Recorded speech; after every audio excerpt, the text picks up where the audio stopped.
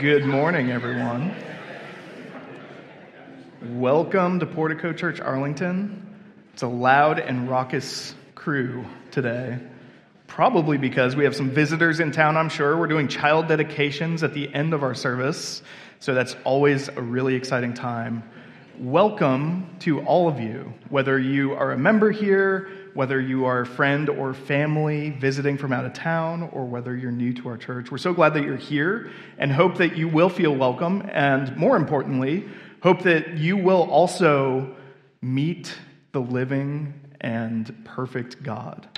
And so that's our hope for us. It's a hope that we have every Sunday. It's a pretty high bar, but we've given everything that we need to accomplish that. And so I'm confident that the Lord has something for you this morning, regardless of kind of which of those categories you find yourselves. If you are visiting and want to get more connected to the life of Portico Church Arlington, our awesome hospitality team, Nate and Stephanie Tice, will be out in the hallway after the service. They'll be wearing some blue lanyards, and they would be happy to connect you more to the groups and the teams and the classes that we have at Portico Church. I would also love to meet you too, so don't be shy. I would be happy to talk to you and help you get connected as well.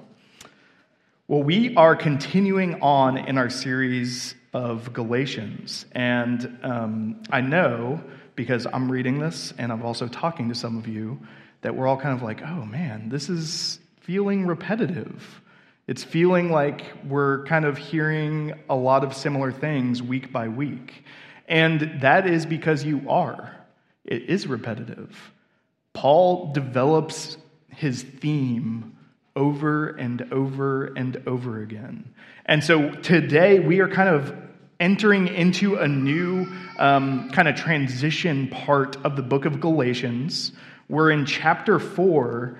And so far in chapters 1 through 3, Paul has really given his best defense of the gospel. So he started out by proving that he is a legitimate apostle, a legitimate messenger from God to bring the gospel of Jesus Christ to the Gentile world. And so he reminds them of that. And after that, he goes into what the gospel is. And specifically at the core of the gospel is this concept of justification by faith.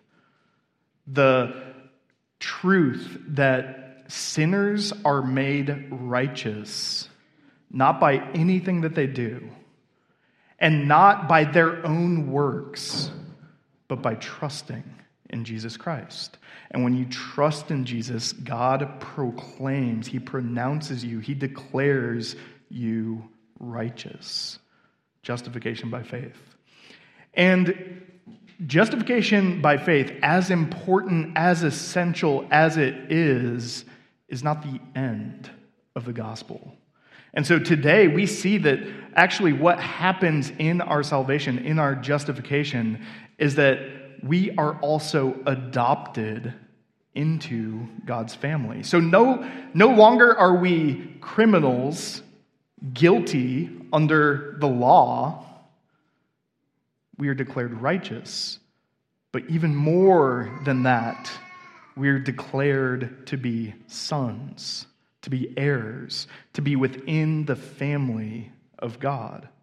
And so this is a little bit of a bridge to the end of the book, because he's going to start talking about what it looks like to live as a child of God towards the end. But if we jump there, we'll totally undo everything that he's already done. And so we need to really kind of spend some time this morning reconciling the fact that God has made us his children by faith. And so you can turn with me. We're going to be in Galatians 4, verses 1 through 7 this morning. Galatians 4, verses 1 through 7. And you can read along. The words will also be up there on the screen. I mean that the heir, as long as he is a child, is no different from a slave, though he is the owner of everything, but he is under guardians and managers until the date set by his father. In the same way, we also, when we were children, were enslaved to the elementary principles of the world. But when the fullness of time had come, God sent forth his Son, born of a woman, born under the law, to redeem those who were under the law, so that we might receive adoption as sons. And because you are sons, God has sent the Spirit of his Son into our hearts, crying, Abba, Father. So you are no longer a slave, but a son. And if a son, then an heir through God. Please pray with me.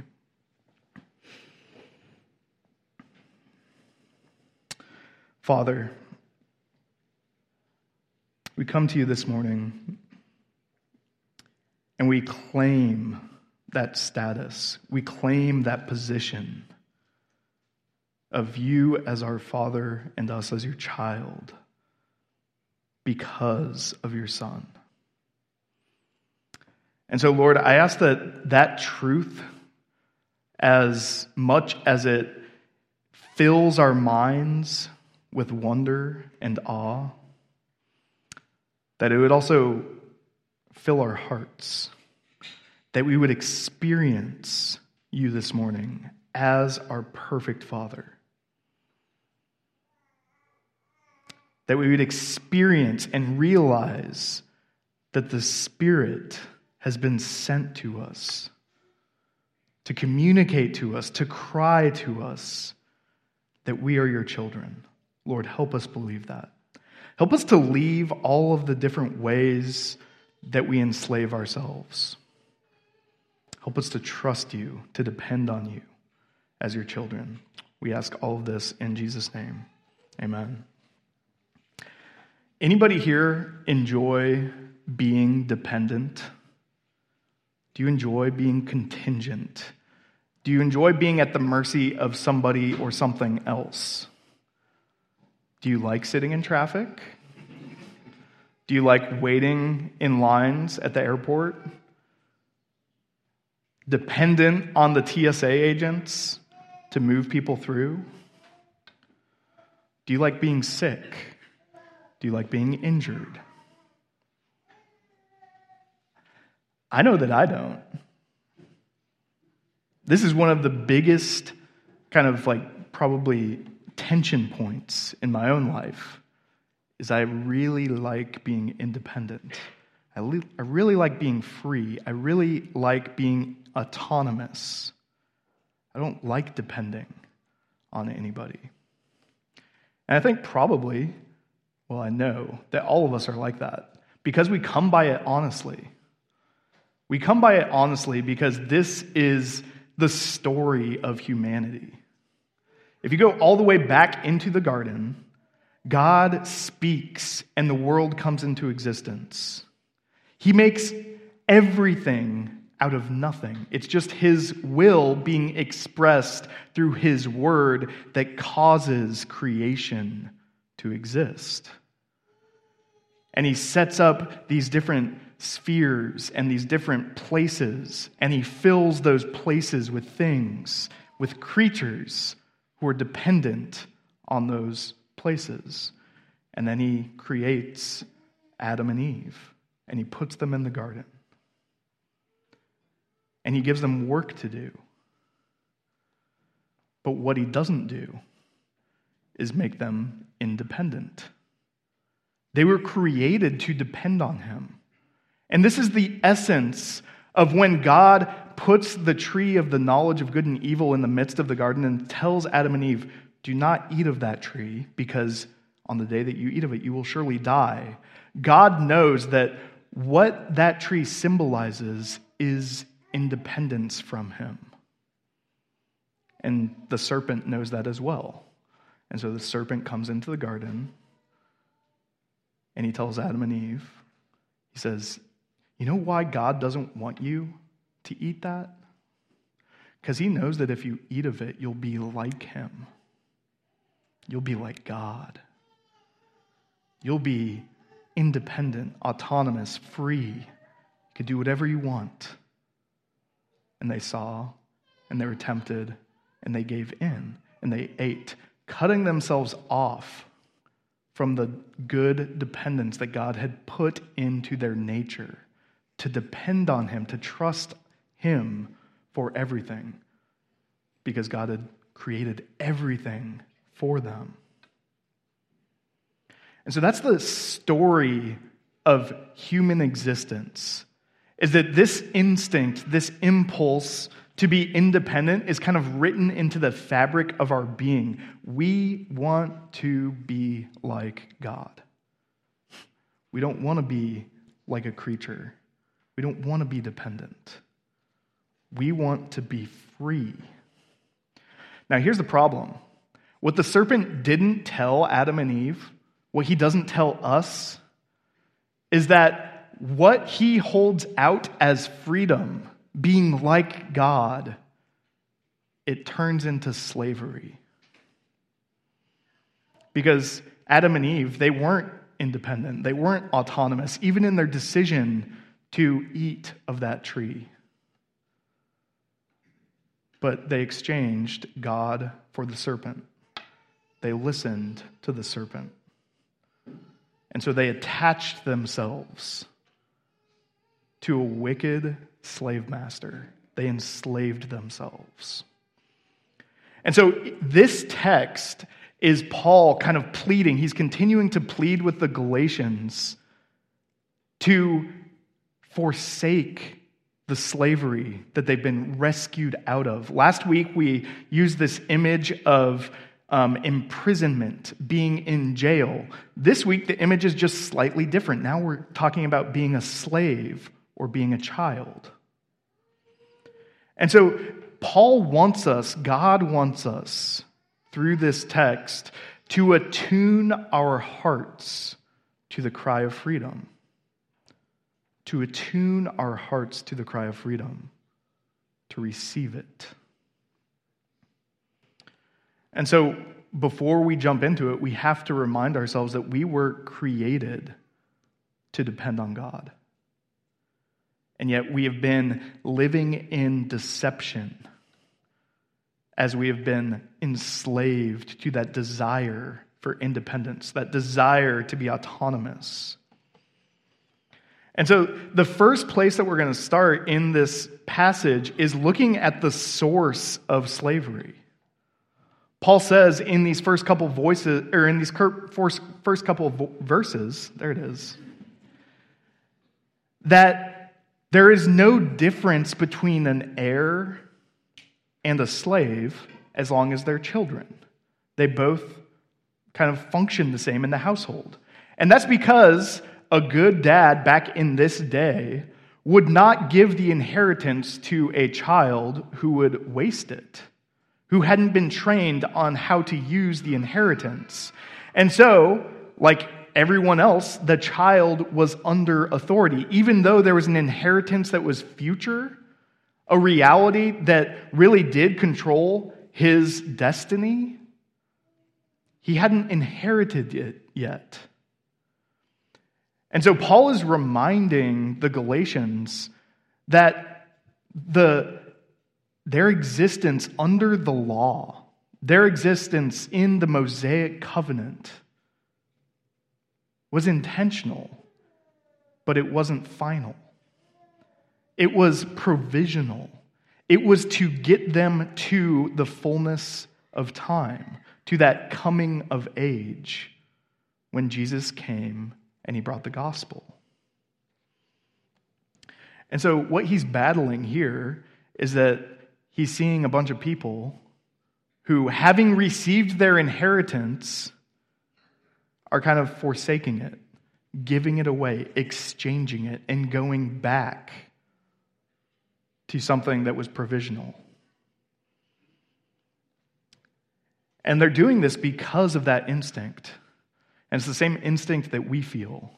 That instinct to be independent, to not be contingent. Because that's the disorienting nature of the gospel.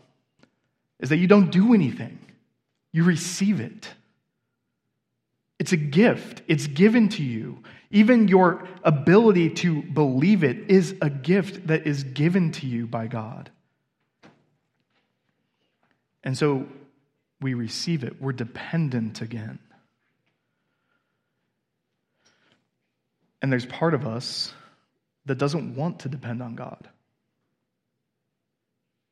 It's that old nature that's been passed down through the line of Adam and Eve to all of humanity, where we want to be in control. We want to dictate the terms of our life. And some of us, especially in this area, we get really good at it. We get really good at looking at the things of the earth, at looking at our own abilities, and using them in such a way where it's like we can kind of fool ourselves into thinking that we are actually better at this than God. We would never say that out loud because it sounds arrogant, but functionally that's what happens. You think, you know what? I know that God hasn't really promised me this. He hasn't promised me this type of financial success. He hasn't promised me this type of career success. He hasn't promised me the type of happiness that I want. So I think I'm going to achieve it. I'm going to do it. I'm going to earn it. And as we get good at this, it's a little bit of a feedback loop. Like we get the thing that we're after, and so we want more of it. And we keep going, and we keep going, and we keep going. And now you're seeing the source of the slavery. The source of the slavery is that it never stops. And at some point down the road, at some point in that progression, even when what you are pursuing is a good thing, all of a sudden, you're going to realize that you need it. And after that, you'll realize that you need it and you don't even want it anymore. But you're still stuck. You're still enslaved to it. This is what that feels like. It feels like needing to climb the next rung, needing to achieve more, needing to have your kids excelling above all the other kids, needing to have your home perfectly in order, needing to have your social circle exactly how you want it, to design your life in such a way that it brings you fulfillment. And then you realize, I'm not fulfilled. So you do it again and again and again. And it's this cycle of slavery. And this happens with everything. It happens with everything. It's happening in in the churches in Galatia with the law. Right? It's from God. The law is good. It was useful. God gave it to them to be a blessing to them and to prepare them for Jesus. But what they did was they started separating the law from the lawgiver. And pretty soon they had totally forgot the intention of the law. The intention of the law was to prepare them to receive the Messiah. And so there's a little passage that I want to read to you about Jesus' interaction with some of the people who had misunderstood the purpose of the law and what he tells them about themselves, about the nature of their relationship to the law, because it will help us take seriously the condition of our slavery. This is in John 8, verses 39 and following. Jesus is in dialogue with the Pharisees, and they are questioning him about who he is and what power, what authority he has. And so they answered him, "Abraham is our father." And Jesus said to them, "If you were Abraham's children, you would be doing the works that Abraham did. But now you seek to kill me, a man who has told you the truth I heard from God. This is not what Abraham did. You are doing the works your father did." They said to him, "We were not born of sexual immorality. We have one Father, even God." And Jesus said to them, "If God were your Father, you would love me, for I came from God, and I am here. I came not of my own accord, but he sent me. Why do you not understand what I say? It is because you cannot bear to hear my word.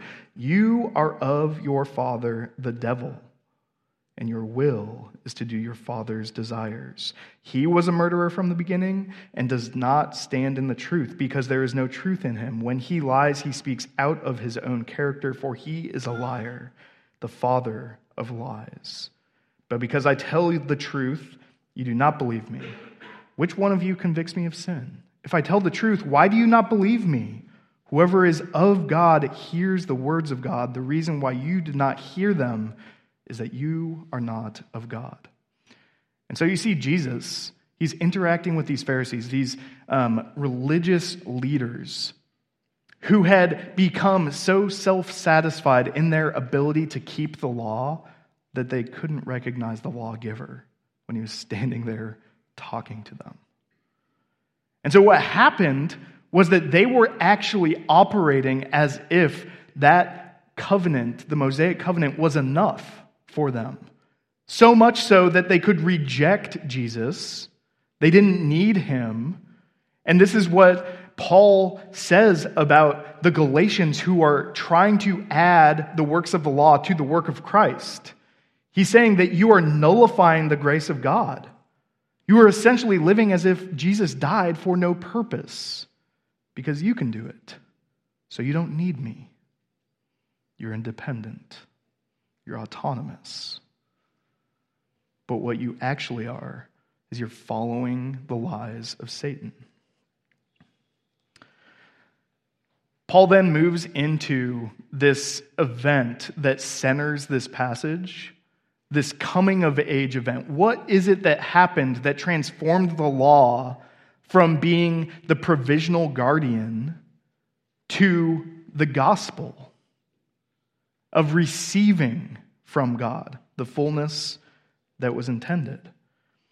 And as he's explaining this, the principle that he's kind of hoping that we'll see here is your freedom, it came at a cost. There's a cost to your freedom. Don't forsake it. Don't think that it's just some trite, immaterial, meaningless thing. This event, this center of your faith is everything. It came at a cost. And so we see in verses 4 and 5 that Jesus is the Son that transforms the relationship that we have to the law. When the fullness of time had come, Jesus was sent. God sent forth his Son.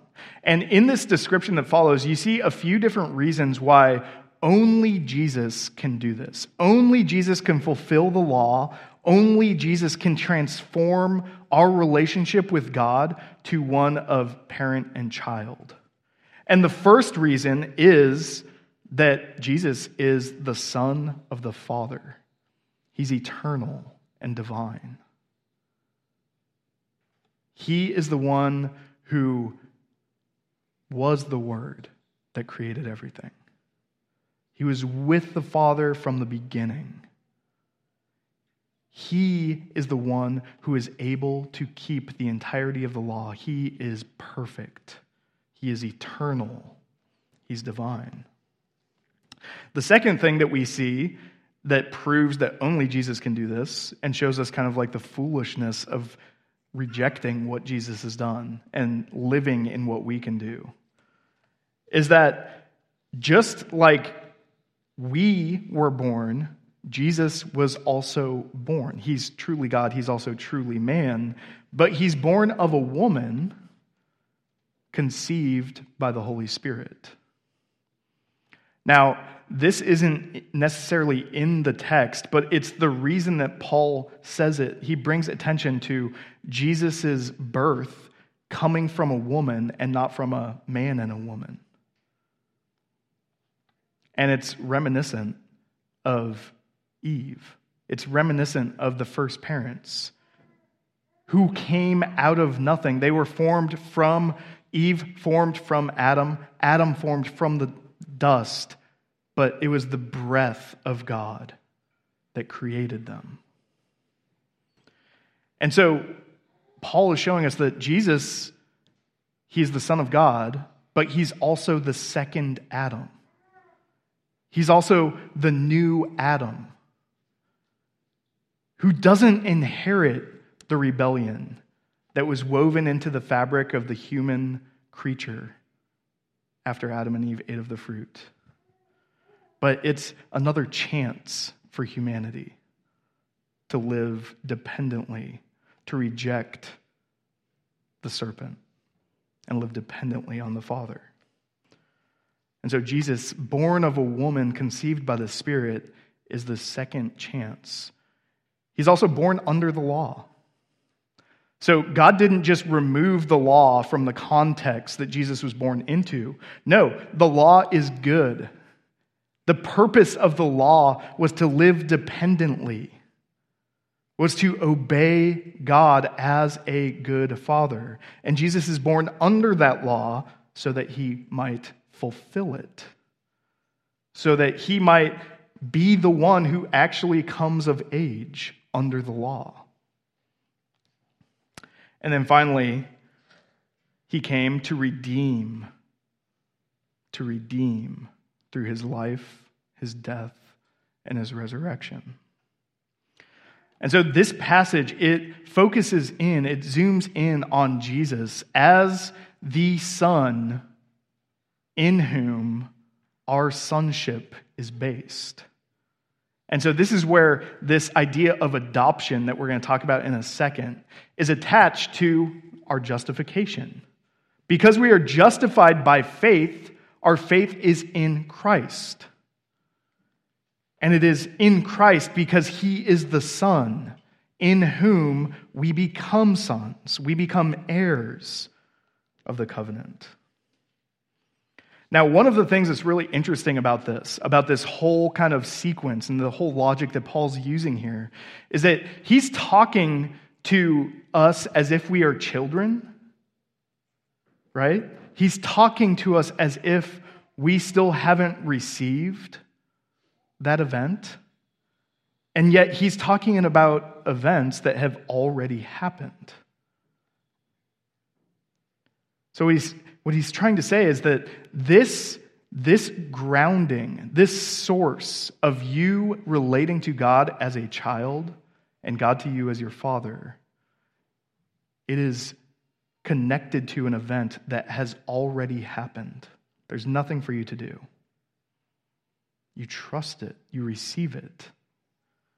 And yet, because we live as if we still had to do that, we still had to earn it, we live as if our own lives, guided under our stewardship, would be better than lives in submission to God's will.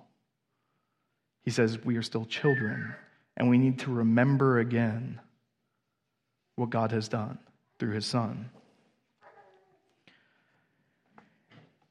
And this, for all of us, this is a universal call, there's this objective truth, this objective reality of Jesus coming into the world, living, dying, resurrecting, historical events, and then your connection to those historical events. And this is the power. This is the power of being a child. This last section, the end of verse 5 all the way to verse 7. The power of being a child. All of this happened. Jesus came into the world, lived a perfect life, died a death that he didn't deserve, so that we might receive adoption as sons.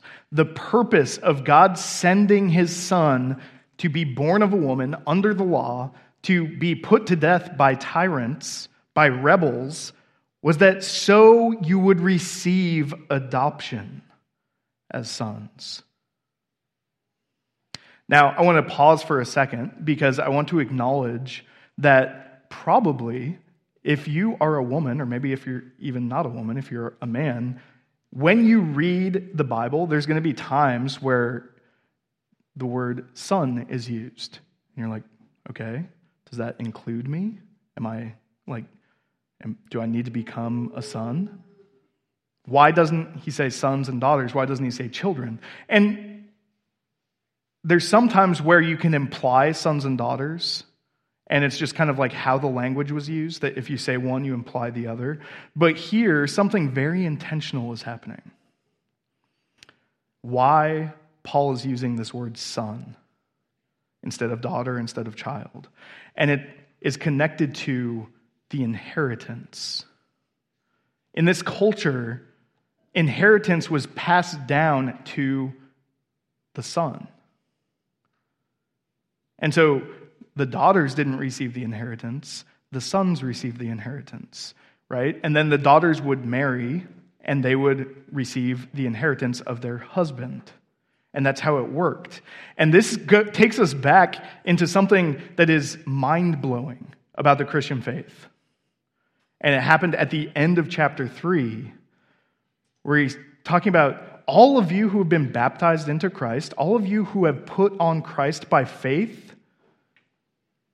you are in Christ. And what that means is that there is neither Jew nor Greek, right? So in this setting, the Jews kind of were the powerful culture, and the Greeks or the Gentiles, the non-Jews, were the disadvantaged.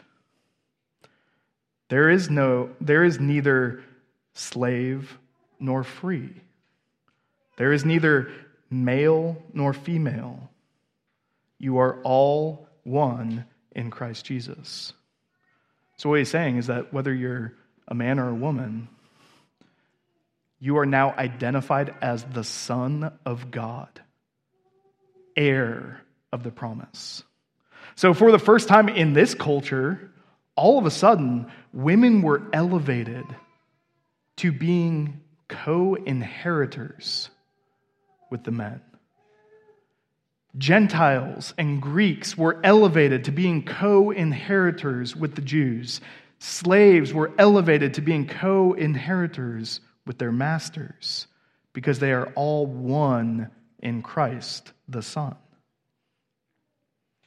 And so you see that receiving this adoption as sons is receiving an inheritance. It's receiving the blessing. It's receiving the promises that God has made to his people throughout time. And here's what it is. This is the blessing. This is the inheritance, that God sends his Spirit. That God sends his Spirit. God the Father sending the Son. God the Father sending the Spirit to bring us our inheritance. To reclaim us as children. To fill us with life. To make us again dependent for everything that we have on God. And there's a lot that we can learn from what Paul says here about this sending of the Spirit. The first thing that we're going to look at is where he sends the Spirit. The Spirit is sent into our hearts. The Son was sent into the world. The Spirit sent into your heart. Now, what is a heart? It's an organ that pumps blood throughout your body. Metaphorically, though, in this context, it's the seat of power of all that you are. It's the decision-making principle. It's your will, but it's also your affections. It controls your desires, what you love, what you care about. The Spirit is sent there. So it's not just feelings, it's feelings and cognition. It's your affections and your will. What you want united to what you think, what you desire, what you yearn for. That is where the Spirit is sent. He's sent into our hearts. What does he do? He cries. This word is a crying out. It's a loud, fervent cry that the Spirit is making. Now think about this. The Spirit, the very same Spirit that was with God at the beginning, hovering over the face of the deep in creation. And when God spoke, it had enough power to create the universe, to create galaxies, to create planets, to create systems, to create you, to create me. How much more powerful is it when God cries out? When he pleads? When he screams? This is the kind of power that it takes to resurrect the human heart. To create in us a new life where there was only death. To create in us a desire to once more please God. Not because we need to, but because we want to. The power of God is in this cry. It's in this pleading. And this power goes into every corner of our being. So this cry, as the Spirit cries out in us, it works itself into every little crevice. Now, here's what we expect. We expect it to happen like all at once. But that's not how God chose to work this cry out in our lives. The cry goes into every corner of our desires progressively as we continue to trust God. As we continue to trust in Christ, we receive this cry. And the cry transforms us. And it goes with us in every stage of life. And you'll go through an experience where all of a sudden you will be reminded that you need that cry, that you need the Spirit's cry over you in order to depend on God and not yourself. And then you'll think, okay, I think I've got the hang of this. And then you'll be confronted with another area of your life where you're prone, you're tempted, you are instinctually driven to depend on yourself. And the cry of God will go over that. And the cry of God will never leave because the Spirit is in your heart crying. And what is the Spirit crying? The Spirit is crying, Abba, Father. Abba, Father. Abba. This is it's a transliteration of the actual word that's used. And Father is kind of like, okay, this is basically what it corresponds to. Now, Father, we don't quite have the right English word to correspond Abba and Father. Father has a little bit of different cultural connotations to it. It essentially carries this great intimacy that's paired with a great dependence. Now, some translations might have like daddy in there.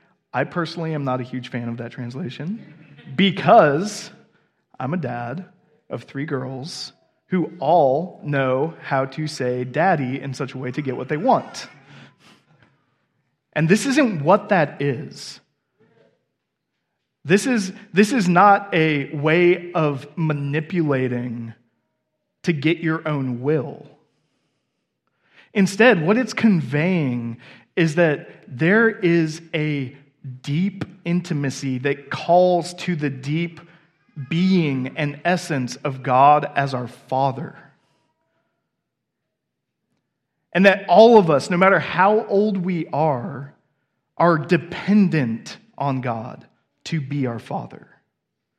It's intimacy and dependence. And as the Spirit cries over all of our hearts, all of our lives, Abba, Father, we're transformed. We're transformed into the likeness of Christ. And we're transformed into people who depend on God. But we love it. We depend on God not because we need to earn something better, but because it's the best. It's what we're created for. It is what fulfills every desire, every longing of the human heart, is to have God as your dear Father, as your beloved Father.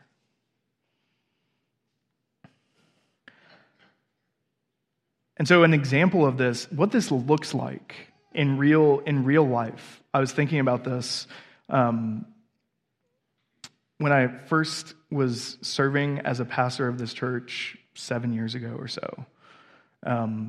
We had someone who grew up in a Roman Catholic church. And what she knew about God is that you had to earn his favor. Like you had to perform. You had to do the religious things in order to get the love of God in return. And what she kind of learned as a young child is that she was never going to be able to be good enough to do that. She failed over and over again. And so she grew bitter. She grew angry. She started to think of God as a tyrant who withheld things. And so she said, basically, like, I'm just going to exchange that for, I'm going to live my own life, do what I want to do. And as she did that, she made wreckage of her life. Until one day a friend told her about the gospel. And it was like she had heard all the words, but they meant something completely different. And it set her free in a moment. And her life was turned around dramatically in a moment. She understood for the first time that God was her Father, given to her by faith in Jesus. And I was meeting with her, and this was like early on, and she was like really upset. She's like, I guess this means I have to stop cussing now. And that was that old principle. I have to. I need to. If I don't, God's going to be disappointed with me. And so I simply said to her, listen, you can cuss or don't. But what you're going to learn is that your heart is different. What you want to do is different. And so you won't even ask that question, can I cuss or do I not have to cuss? That's totally irrelevant.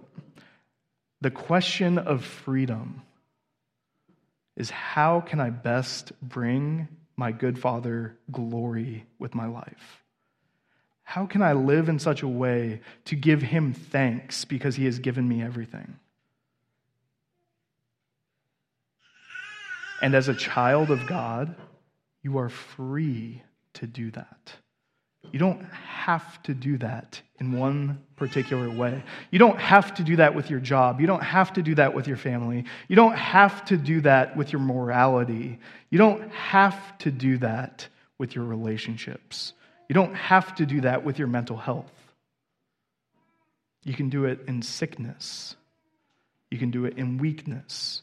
You can do it in poverty, in joblessness. You can remind yourself that you are dependent on a good Father. And he's given you everything that you need. And that you are invited into participating in the life of Christ by bringing God glory in all of those circumstances. And there's a great freedom, because you no longer have to do it.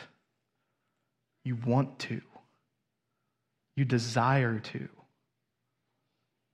And as you live that out, you continue to hear that cry, Abba, Father, go out over every fiber of your being, transforming all of who you are. Until one day, at the return of Christ, we have the full inheritance. Because right now, the Spirit given to us that's crying, Abba, Father, it's a down payment on the fullness that we are promised to enjoy with God, without sin in this world, without hearts that are distrusting, but at peace, at rest with being God's children forever. Please pray with me. Father, we thank you for your word. And we thank you for your Spirit that goes with your word and brings your word into our hearts, into our desires, into our wants. And God, I ask that you would help us to look for, to pay attention to the various ways that you are calling us to enjoy the freedom that you have purchased for us. To enjoy being your children, Lord. And that we would abandon those areas of our lives where we are living under a law, where we are living as slaves to wicked masters. That we would trust, Lord, that your cry, your claim on us as your children has set us free, despite what our circumstances might try and tell us, despite what that same serpent is trying to get us to believe, Lord, that we can trust you.